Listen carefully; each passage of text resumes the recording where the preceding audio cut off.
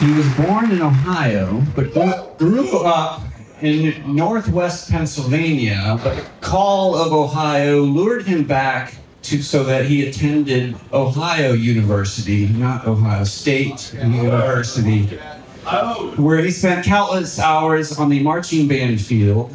He is a divorced dad. He's got 2 boys who are 18 and a daughter who's 15. And this year, he was laid off from a career that was 22 years, 2 months, and 22 days. But he's confident that that was a direct result of God's hand and direction and timing. So he's thankful for that. He's a member of Family Church, working in production, as well as he focuses on men's ministry and the worship arts. He started a Facebook group called I Am 100, kind of following the theme of the Good Shepherd leaving the 99 to get that 100th lamb, where he walks and talks people through God's Word. He's a man of many talents. He can sing, he can play guitar, he can play piano, all at the same time. And he's a worship leader at Family Church. He was also blessed. He had this great opportunity.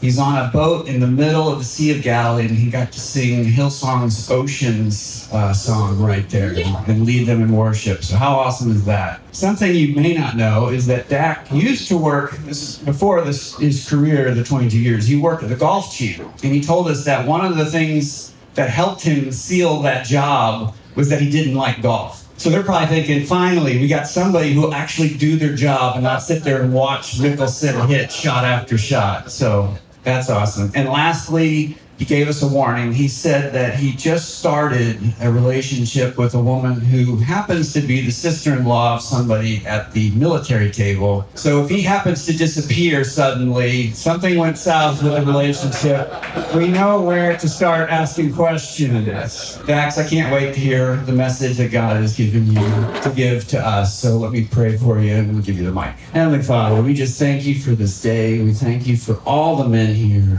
all the men who are online. We thank you for Dax. We thank you for the work that you're doing in him, through him, and for him. Bless him today, Lord. May he speak boldly for you. May he deliver the message that you have for us. And may we receive it. Soften our hearts so we can take this message that you have for us today. So in Jesus' name we pray. Amen. Give you Dax Pearson. All right, get the timer out here. Thank you. Good morning, everybody. So we're going through the Apostle Paul. We're looking at the principle of a surrendered life. So with that, I wanted to start off with God's words. So not everybody's comfortable. Stand back up. Let's do this again. All right, so we are starting with 1 Corinthians 16, 13, and 14. Be watchful, stand firm in the faith, act like men. Be strong. Let all that you do be done in love. Amen. Have a seat. Let me start off with asking a question. And that question is, how do you surrender to God? Reminder, in case we can get that. Okay, so Patrick Morley states that God makes men by forging us into humble servants who are increasingly surrendered to the Lordship of Jesus. So let me ask you, have you surrendered to God today? Just to put a little thought on that, it's a daily thing, right? Pat reminds us it's to be daily, it's to continual, it's always in love.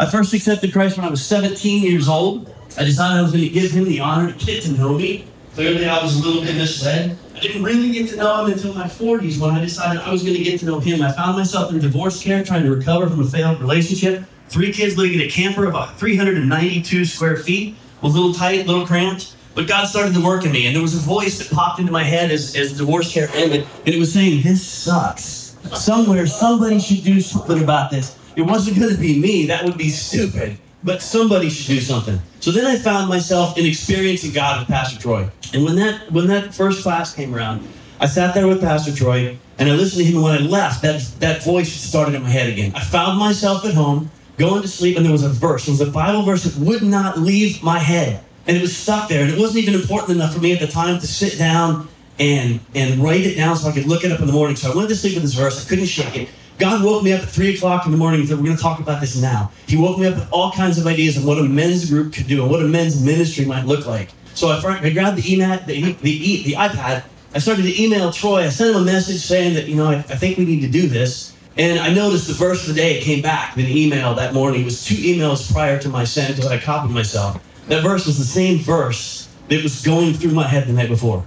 So in that moment, I felt God talking to me, and I was laughing and crying in bed at the same time. I sent that email to Troy. I got a response back. He said, should we do something now, or should we just start something? So he said, no, I think we should do something now. So he gave me a couple names. And one of those names is sitting at the table here tonight. His name's Jeremy, so welcome, Jeremy.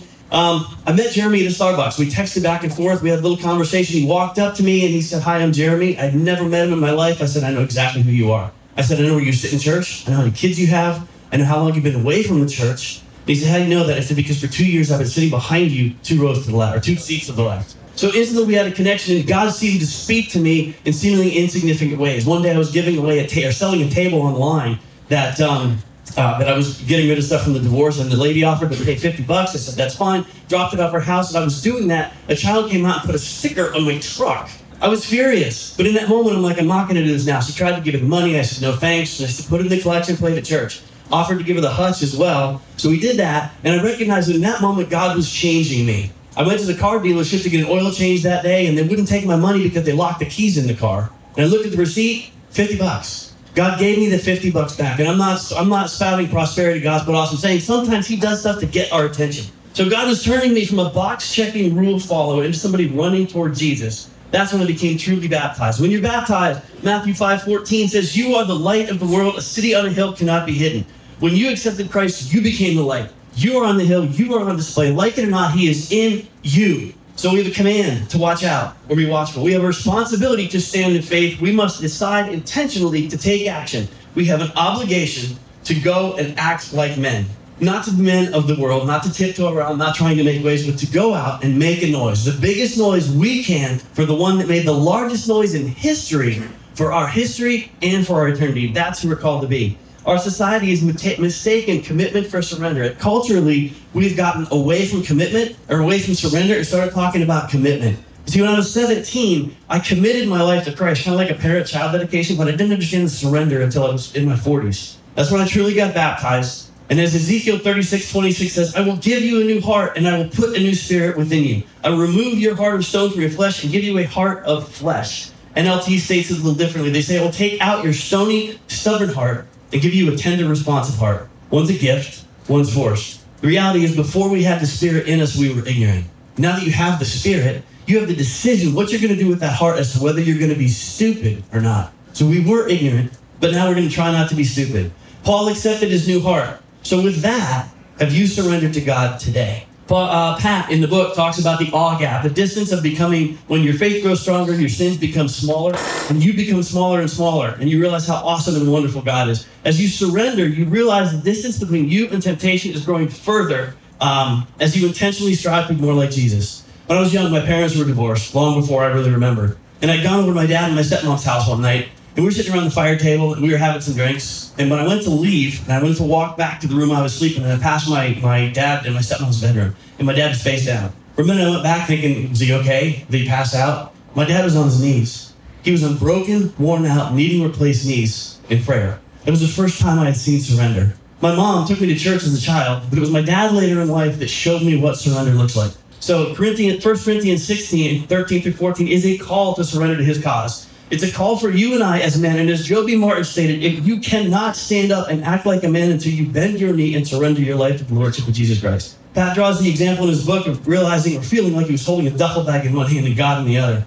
We know that we can't serve two masters. Isaiah 41:13 says, for I, the Lord your God, hold your right hand. It is I who say to you, fear not, I am the one who helps you. You see, He didn't actually mean the literal right hand. He meant your dominant hand, the hand you hold on to the things that are most important. And what God's message is to let go of the world with that right hand and hold on to God. That's where He wants us to go. Paul made an active choice to surrender on the road to Damascus. Think of how the story would read if he had not surrendered. Think if he had decided not to stand firm. Think about if he had decided to just fit in with this culture instead of acting like a man. He has an unending list of his abilities to be strong and persevere. Imprisonings, beatings, floggings, being shipwrecked, facing crowds, lack of food, lack of shelter, lack of warmth, lack of clothing, being stoned, and then walking back again. So Paul let go of his duffel bag. In starting this, I felt like I didn't have a road to Damascus story, and I still don't think I do. But God knows that I didn't need to hear that way. He chose to talk to me in a different way. I didn't have the story that Paul did. I didn't have the story that Shane did. But he knows how to talk to me, and my life, it came a little differently. It was a series of small sacrifices over time that added up to change me into a new man.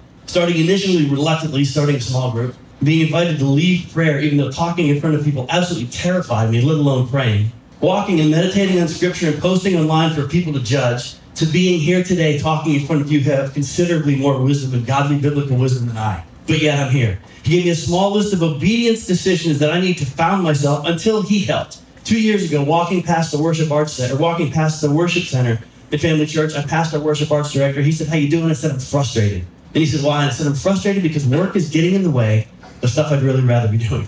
Don't say that in the church. God will hear you. So, as Dave mentioned, 6 months ago, I got let go. But that was God at work. And I get the front row seat to see him work in my life now and to go places and land at opportunities that I never would have been able to do. And I know that, through that, I know this. You are perfectly created for what God is telling you to do. You are good enough only because God will hold you by your right hand. And that's exactly who he created you to be. He knows how to talk to you such that you can listen and hear him if you choose to listen. That can be a crazy, wild ride. Choosing surrender, not just obedience. Just as we were once all carrying the duffel bag, Pat reminds us it's our job to help each other unpack that duffel bag. He has called us to act like men. Paul followed Jesus with his life. So again, have you surrendered to God today? Back in January, I met up with Jeremy again after years of having our small group. And Jeremy pointed out to me, he said, we can't change the world of today by changing the men of today. We have to change the men of tomorrow. So we decided we were going to change the name of our group from Solo Dads to Be Men. And we were going to walk with men of all ages from 15 and up, so we can help them avoid the mistakes that we made, and we can learn to better our lives along the way. So that led to me walking in here on a Friday after deciding with Jeremy that we were going to go through the Bible and look at men that were in there that God used and what made them usable. I walked into IronMen on that Friday and picked up this card. You notice it's a different color than the one you guys got. This is 2023. And when I went down, I sat there with Jesse, and I sat with David Hill, and I sat at the first timers table, and they went through this with me, and I looked down, and lo and behold, you guys are going through the Bible, and you're looking at the godly men. So far in that year, we have looked through and seen the faith of Abraham, the perseverance of Joseph, the humility of Moses, the courage of Gideon, the heart of David, the wisdom of Solomon, the zeal of Nehemiah, the integrity of Job, the boldness of Peter, and the passion of Paul. Surrender results in becoming a servant. So let us remember that as men, we are called to do this by being watchful, by standing firm in the faith, by acting like men, by being strong, and letting all that you do be done in love. God put Adam in the garden for a purpose. He put Paul on the road to Damascus for a purpose. He put you in your place for your purpose. Pat reminds us there's no such thing as a secular job. You are the light on the hill. You cannot be hidden. Be seen showing surrender. So have you surrendered to God today? In closing, I want to quote something that Pat wrote on the last statement of the book, I believe. Because I am a rebel, as most men are, I realize that I must each day come humbly to the foot of the cross in a spirit of repentance and faith, once again making a full, total, and complete surrender of my life to the Lordship of Jesus. So what does the Master need from you, and have you surrendered to God today? God bless you. Thank you.